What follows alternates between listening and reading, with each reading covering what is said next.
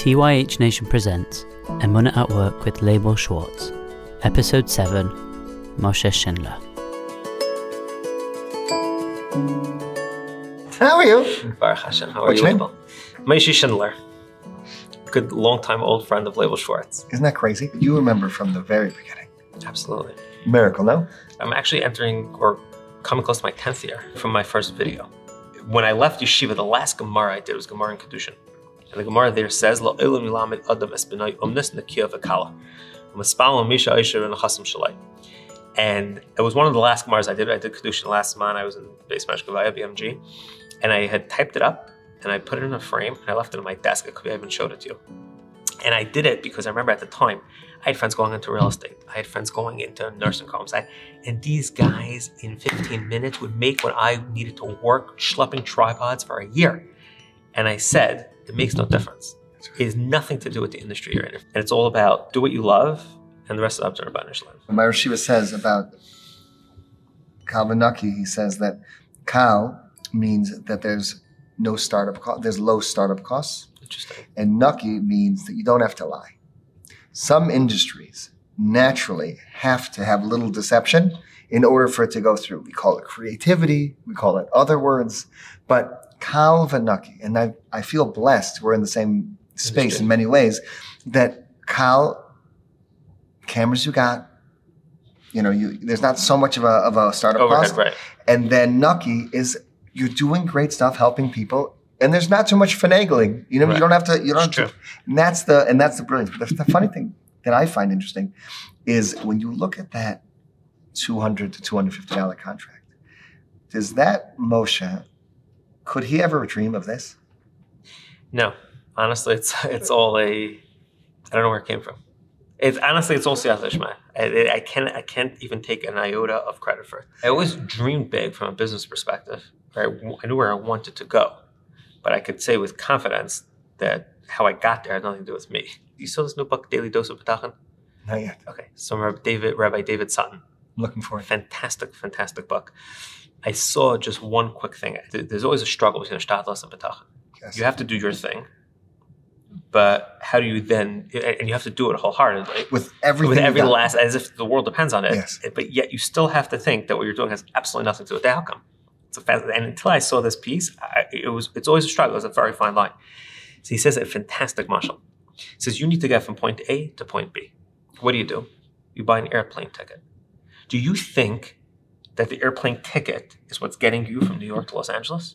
There's an airplane. There's a pilot. There's fuel. Yet you're buying an airplane ticket.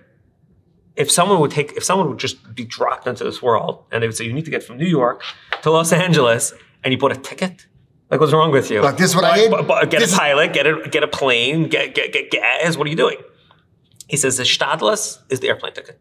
You're getting that ticket, and you're 100%. That's the ticket that's getting you to. But you know in your mind 100% that it's the pilot, the airplane, and the gas.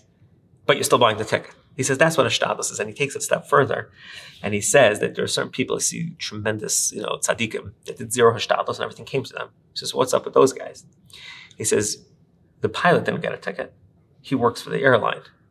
He says those who are close to Rebbe Shalom, those who are in the inner circle, they don't need a ticket. They don't need to do their shtadlus. They get a free ride. I think it's such a brilliant, simple, but such a brilliant way of understanding the shtadlus bitachon tug of war, where you're doing something, but you know in your heart of hearts there's no chance that this ticket is getting you from New York to Los Angeles. I think it simplifies it, but it's so brilliant. So if you tell me, did I try to push to dream? Did I dream big? Did I want to get somewhere where I wasn't the only one working, where I wasn't everything falling on me, where I had a staff doing different pieces? I would have loved that. But how I got there has nothing to do with it. Do you see yourself still growing?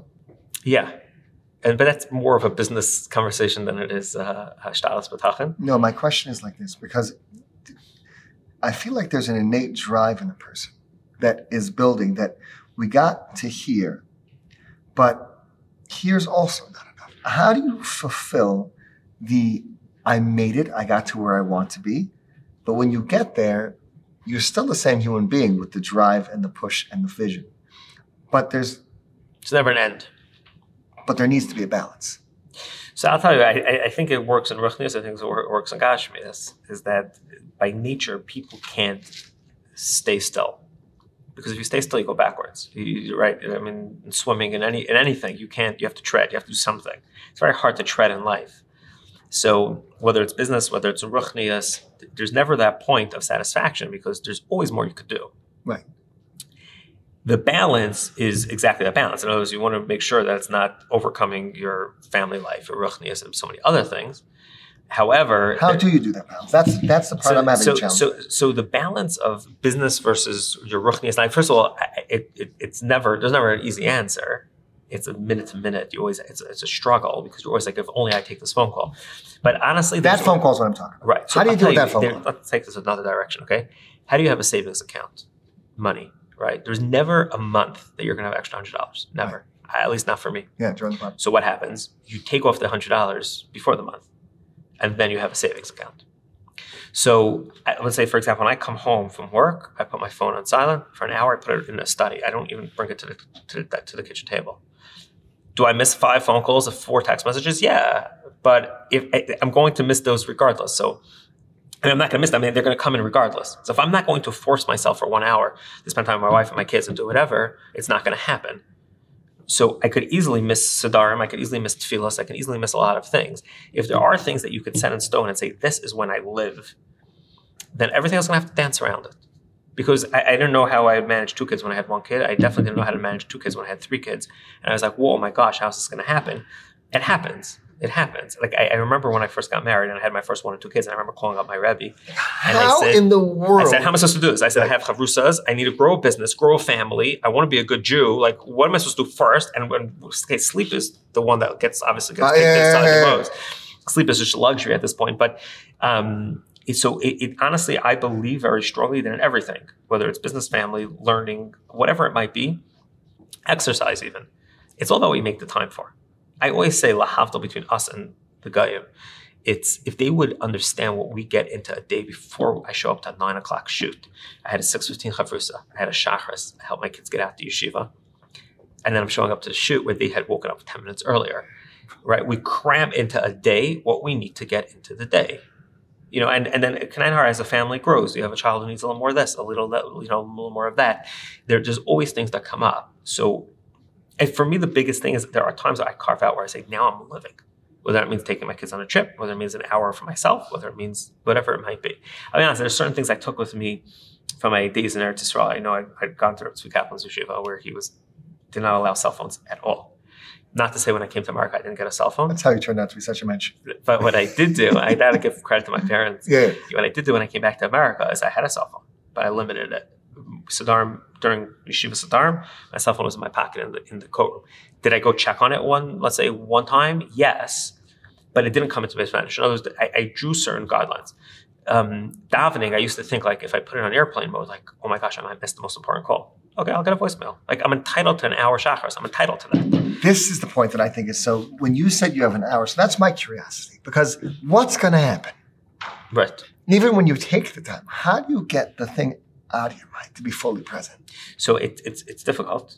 I think it's very difficult. But I think that, and you should know, I'm almost thinking I want to almost start like a campaign these days, because some of it is our fault as vendors that we answer people at all crazy hours of the day and night. Right. Sundays, Fridays, Motzei Shabbos, there's never a break. It became the norm. But could we make an appeal out there for the world and say, please think twice before you text or call or email someone off hours? Let people live. It's an emergency, fine. But could we make a conscious effort? We're not asking anyone for money. Let's start a movement. Don't call, bother people. People need to live. We're killing our generation. That's what I'm talking about. I mean, we are killing our generation. You know, my son is 8 years old, and every day when he leaves to yeshiva, he says, I give you a bracha, you should make enough money today, you should never have to work again in your life. Every single morning he tells me the same thing. And obviously the Rebbe Shalom set up a world where we work, and there's a say there of how people operate, but that idea of being totally present for our family. So it's a state of mind, but honestly, I'm always hungry to prove to myself that I still have a life. The piece that drives me crazy is when I come to a point where I feel I have no life. So long as I know I have control, where I could tune out even for an hour, 2 hours, then I'm controlling my life. When I feel like I'm being attacked from all sides, from clients or workers, whatever it might be, employees, that's where I lose it, because then I'm like, what am I doing all this for? Where am I going with this? Right. As Yidden, we have an end goal, and it's not just to make them as much money as we could. I don't think I could close my business from August to September 1st, but we could all implement this in our own way. Last year, I think there was 5 working days, or like 4 working days. In September. Yeah. Correct. So there's a concept, it's interesting. Right. God did build this thing into the system, but we need to use it. Correct. And it was working with from people, no one expects us to answer a text Friday night, right? We're from there, they're not texting us, we're not responding. So why can't we extend that? Not only that, but the concept, I feel like so many things, people are like, oh, you need to take a day off a week. Guess what? We take it off. Someone thought of that. Right. You know what I mean? Sometimes you need to take a month break to really focus on yourself and really take care of yourself and your family. Guess what? Yeah. Someone thought of that. 100%. Sukkot, Pesach, Shavuos. Now the question is, do we use it? So I'll tell you something interesting, because even keeping family, religion, everything out of it, the best business ideas I've ever had came when I was away. When I'm calm, relaxed, not dealing with the minute-to-minute pressures of business, that's when I had the best ideas. Sometimes the quiet, the space, the time is what allows you to be able to stop for a second, see where you're going, and make the right move. But this is a thing that I don't give myself. And of course, I have a great idea for Yenna. I have a brilliant idea for him. We're all like that. Right? But I need that too. What's it like to watch your guys grow? Employees? Yeah. It's fantastic. I think that stepping out of business, where obviously we're a business that needs to make money, we're all human beings. And bringing that human angle to a job and seeing people be successful, growing in their job, growing in everything, in their ruchnius, in their ability to do what they do. We have a share every Friday in the office, a short little share. A friend of mine comes and gives the share. This has been going on for years.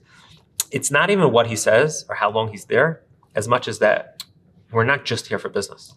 There's a higher calling that we're all part of. So it's a big movement in Lakewood and beyond, where there's chavrusas that come in every day to offices and learn people. And it's even stopping for mincha. They always say mincha is the hardest tefillah, it's the most schar, because you stop and smack all of your day.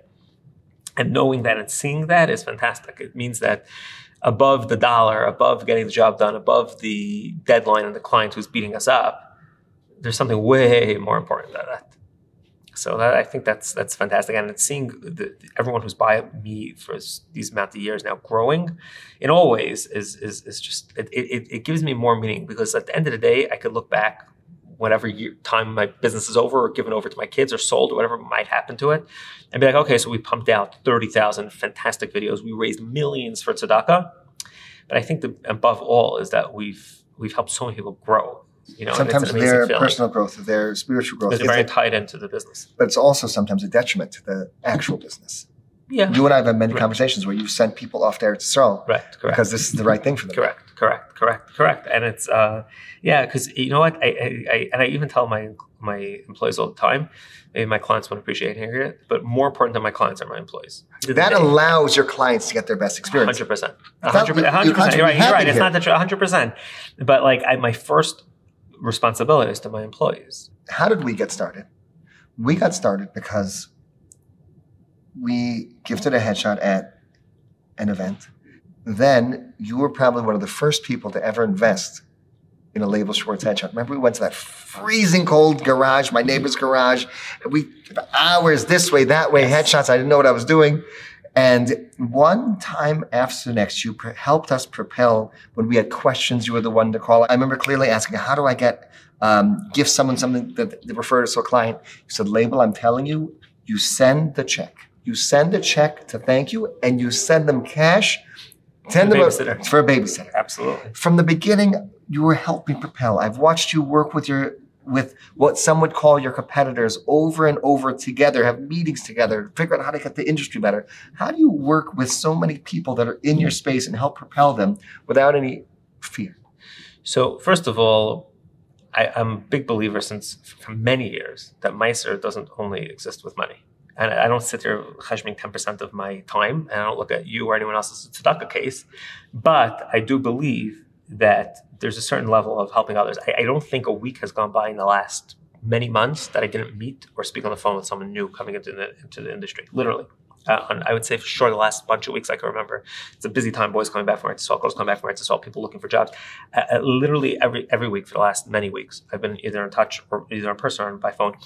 Baruch Hashem, I always wonder if the business wasn't as busy as it was, if we would all be as generous. So I can't take all the full credit for it. It's fascinating. It's so fascinating. It's Baruch Hashem. It's so big in demand. But Not only that, but you're in a healthy place. Meaning, I think all the time, like, well, this idea. Everyone's in a healthy place, Baruch Hashem.